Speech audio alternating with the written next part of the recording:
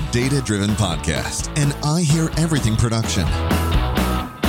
In this podcast, we explore how to transform your company and career through data-driven decision-making. Want to become a data storytelling aficionado? Then sit back, relax, and get ready to unlock the true potential of your data. Here's the host of the Data Driven Podcast, Dominic Bohan. So welcome to the Data Driven Podcast, where we dive deep into getting more value from our business data. Whether you're a data professional, leader, or just curious about developing data skills, the Data Driven Podcast is here to guide you along your journey. I'm the host and the co-founder of Story IQ, Dominic Bohan. Today we're going to hear about data-driven AI solutions for business efficiency. Joining us is Matt Kilmartin, CEO at Habu, and Matthew Karasick, the CPO at Habu. Habu is a global leader in data cleanroom software, enabling companies to benefit from the value of data without the risk. Habu connects data internally and externally with other departments, partners, customers, and providers in a privacy-safe and compliant way, allowing better collaboration, decision-making, and results. Yesterday, Matt and Matthew and I discussed AI data in cleanrooms. Today, we're going to continue our conversation and discuss utilizing data to drive smart business outcomes. Here's my conversation with Matt Kilmartin and Matthew Karasick from Habu. Okay, thanks for joining us again, Matt and Matthew. So, utilizing data to drive smart business outcomes. Can you tell us some examples of what a smart business outcome looks like that your customers have been able to get to? Yeah, I'd say a smart business outcome is some of our customers are in the media and entertainment vertical, and being able to leverage data to drive smarter consumer engagement, to deliver more relevant, personalized advertising, to be able to leverage data to make best use of marketing investment dollars. Those are all smarter business outcomes. And so our software, data cleanroom software, provides access to protected data sets to help some of these marketers leverage that data to drive smarter business outcomes around their consumer engagement and marketing efforts. Cool. That sounds like a major sort of use case for these clean rooms, right? Sure. Is marketing. And in the last episode, we talked about a few instances that touched on marketing. Can we dive deeper into the potential for marketing with using clean rooms for these smart business outcomes?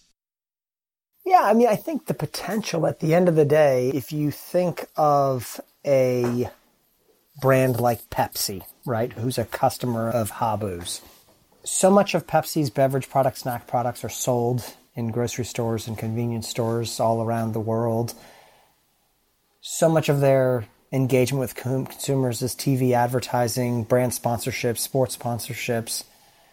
And so as much as Pepsi is obviously investing in direct relationships with consumers and having a one-to-one relationship, the reality is people are touching Pepsi's products, snack products, beverage products all around the world via a variety of different channels. And so ultimately what we do is we help Pepsi get a visibility into all those different consumer touch points from a data perspective. And it's not just data either. Pepsi is a very sophisticated, one of the most sophisticated CPG companies around. Sorry, what's a CPG? Excuse me, FMCG. Oh, FMCG. Yeah, excuse me.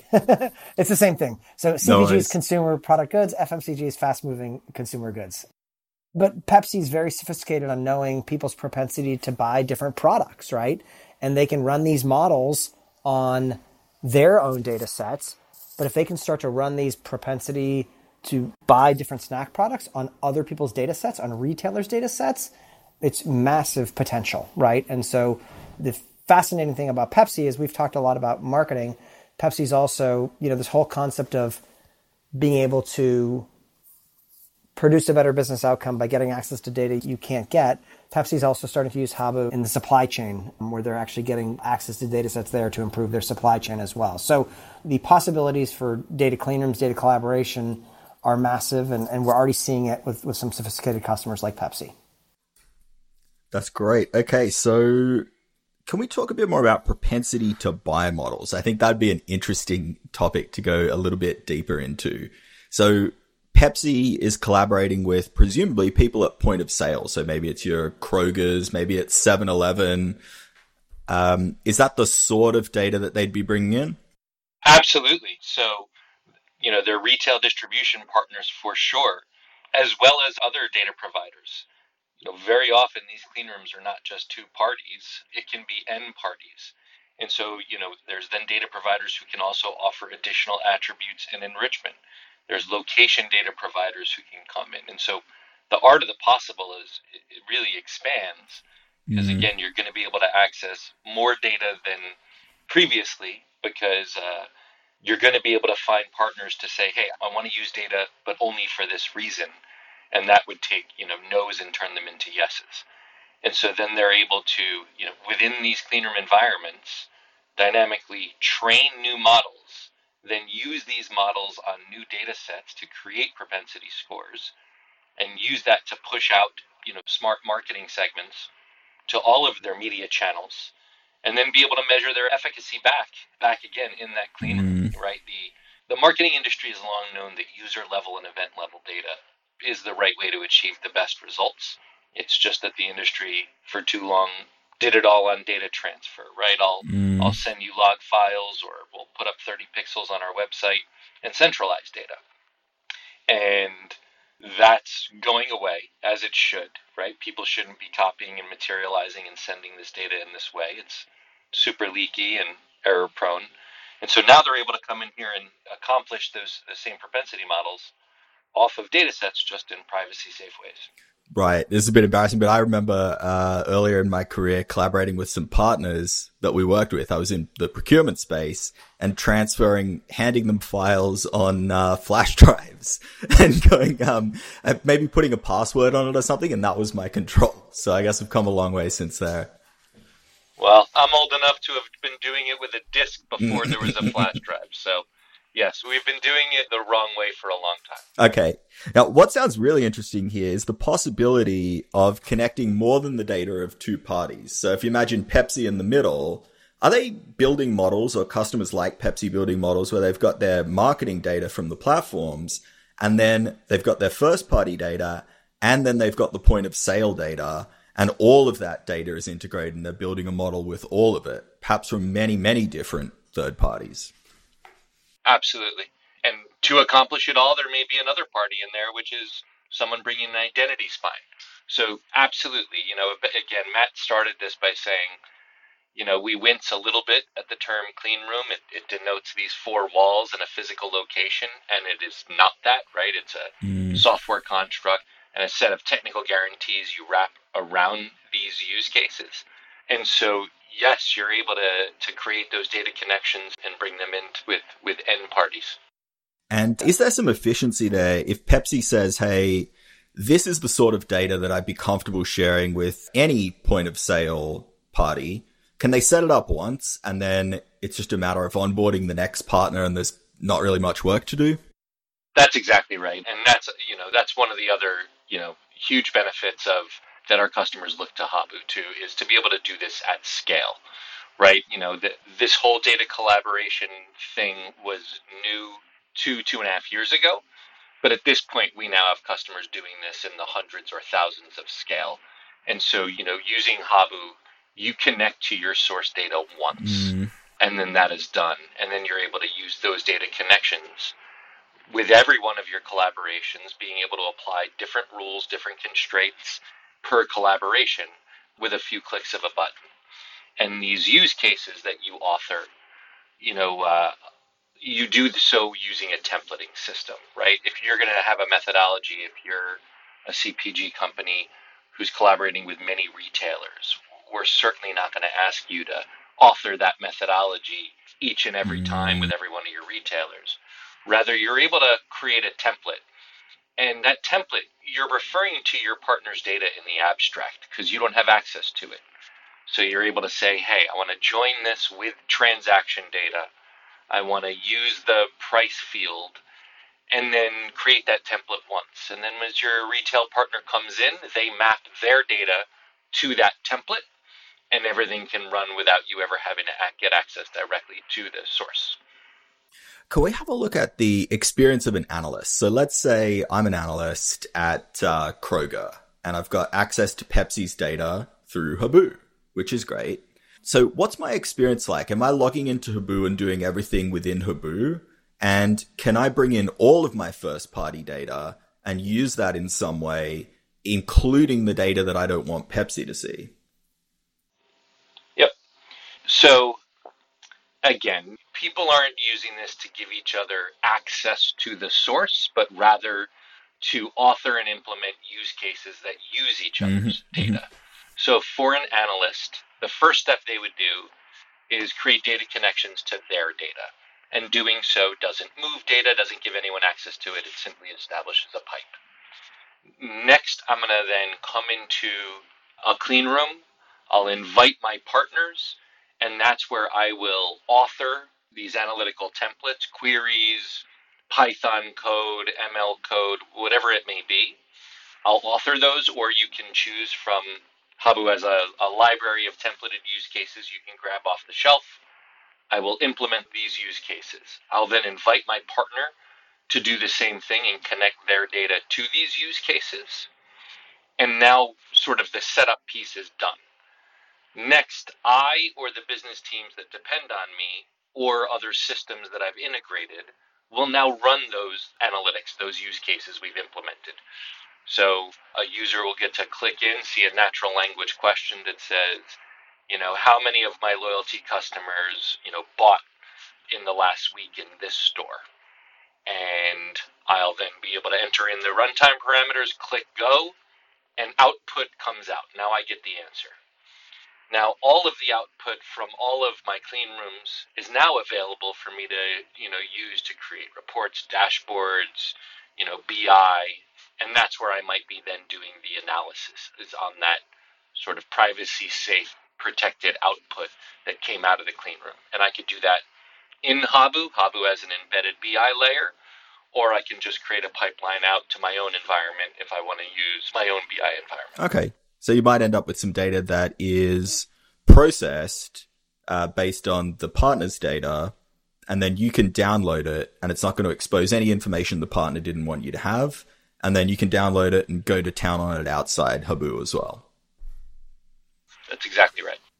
That's great. Okay, to round us out, let's bring it back to smart business outcomes. So we've talked about a few things like an example with Pepsi, propensity to buy models. Can we pick one to go into? And I'd love to get a story of a use case and the value it's delivered. Indeed is an incredibly sophisticated marketer, right? Everything they do is very science driven. And so they measure everything using an incrementality methodology where they conduct experiments with testing control groups. In order to create, consistent, true testing control groups with a segmentation scheme that leverages all of the power of Indeed, what Indeed knows about its customers. And Indeed is the job platform? Okay. Yep, that's right. Exactly. Indeed.com. And so using clean rooms, Indeed and Disney were able to create a segmentation strategy that utilized the power of both of their data, separate the audiences into consistent test and control groups, run the ads where Indeed would know which of the folks in each group did behaviors on Indeed that they wanted, and Disney knew which of the test and control group were exposed.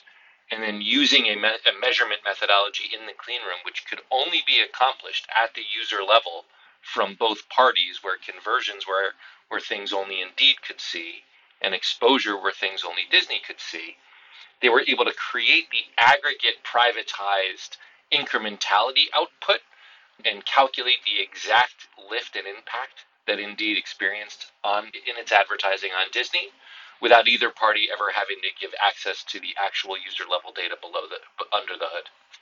The underlying situation is Indeed is a customer of Disney that advertises on their channels and promotes their job boards? That's exactly right. And, a quick nod there is that not only is Indeed a customer of Disney, I have good confidence Indeed will continue to be and will grow because of how strategic they are able to implement marketing the way they want to within the Disney ecosystem because of these capabilities. right? If they go to another marketing channel where they're not able to be as precise and scientific, it's going to be harder for them to know exactly what value they're getting. And so this ends up being a win-win for all parties. So in simple terms, I guess the smart business outcome is Indeed was able to get more confidence that the ads they're paying for on Disney's channels are shown at the right times, targeted to the right audience that's actually going to convert and go onto their site. Absolutely. They were able to scientifically calculate the exact impact that those ads had on the outcome by comparing what the behavior of the exposed group had versus those who were held out deliberately. Okay, and that's what we mean by the incrementality between the test. That's exactly right. Okay. That's exactly right. Okay, that's awesome. Thanks. I think that's a great example of a very smart business outcome by utilizing data within clean rooms on a platform like Habu. So thank you, Matt and Matthew, for sharing. Thanks for having us. Absolutely. Thank you. All right. Thanks, guys. I just wanted to say thanks for coming on. As you can tell, I didn't know much about this topic, so I learned a lot today, and that was great for me. Yeah, I was impressed with your outtake. I was going to see if you wanted to come work in marketing here. It was pretty good. So awesome. Well, thanks guys. Thanks for the time. Appreciate it. Nice to meet you. Yeah. Thanks so much. It was great. Cheers. I'll add you guys on LinkedIn and stay in touch. Just reach out anytime. Cool. Thank you. Have a good one. You too. Bye. Catch you. Okay, that wraps up this episode of the Data Driven Podcast. Thanks to Matt Kilmartin and Matthew Karasick, the CEO and CPO respectively at Habu, for joining us. If you would like to contact Matt and Matthew, you can find a link to their LinkedIn profile in our show notes. You can contact them on Twitter, where their handles are @MattKilmartin, or visit their company website at habu.com. Just one link in our show notes I want to tell you about. If you didn't have a chance to take notes while listening to this podcast, head over to datadrivenpod.com. We've got summaries of all our episodes and contact information for our guests. And if you want to share your most compelling use cases of business data, you can apply to be a guest speaker on the Data Driven Podcast. Of course, you can always contact me directly. Just search for Dominic Bohan on LinkedIn. If you haven't subscribed yet and want a steady stream of data-driven brilliance in your podcast feed, we're publishing multiple episodes each week. So hit that subscribe button in your podcast app and we'll be back in your feed tomorrow. Okay, that's all for today. Until next time, remember, when it comes to data, less is more.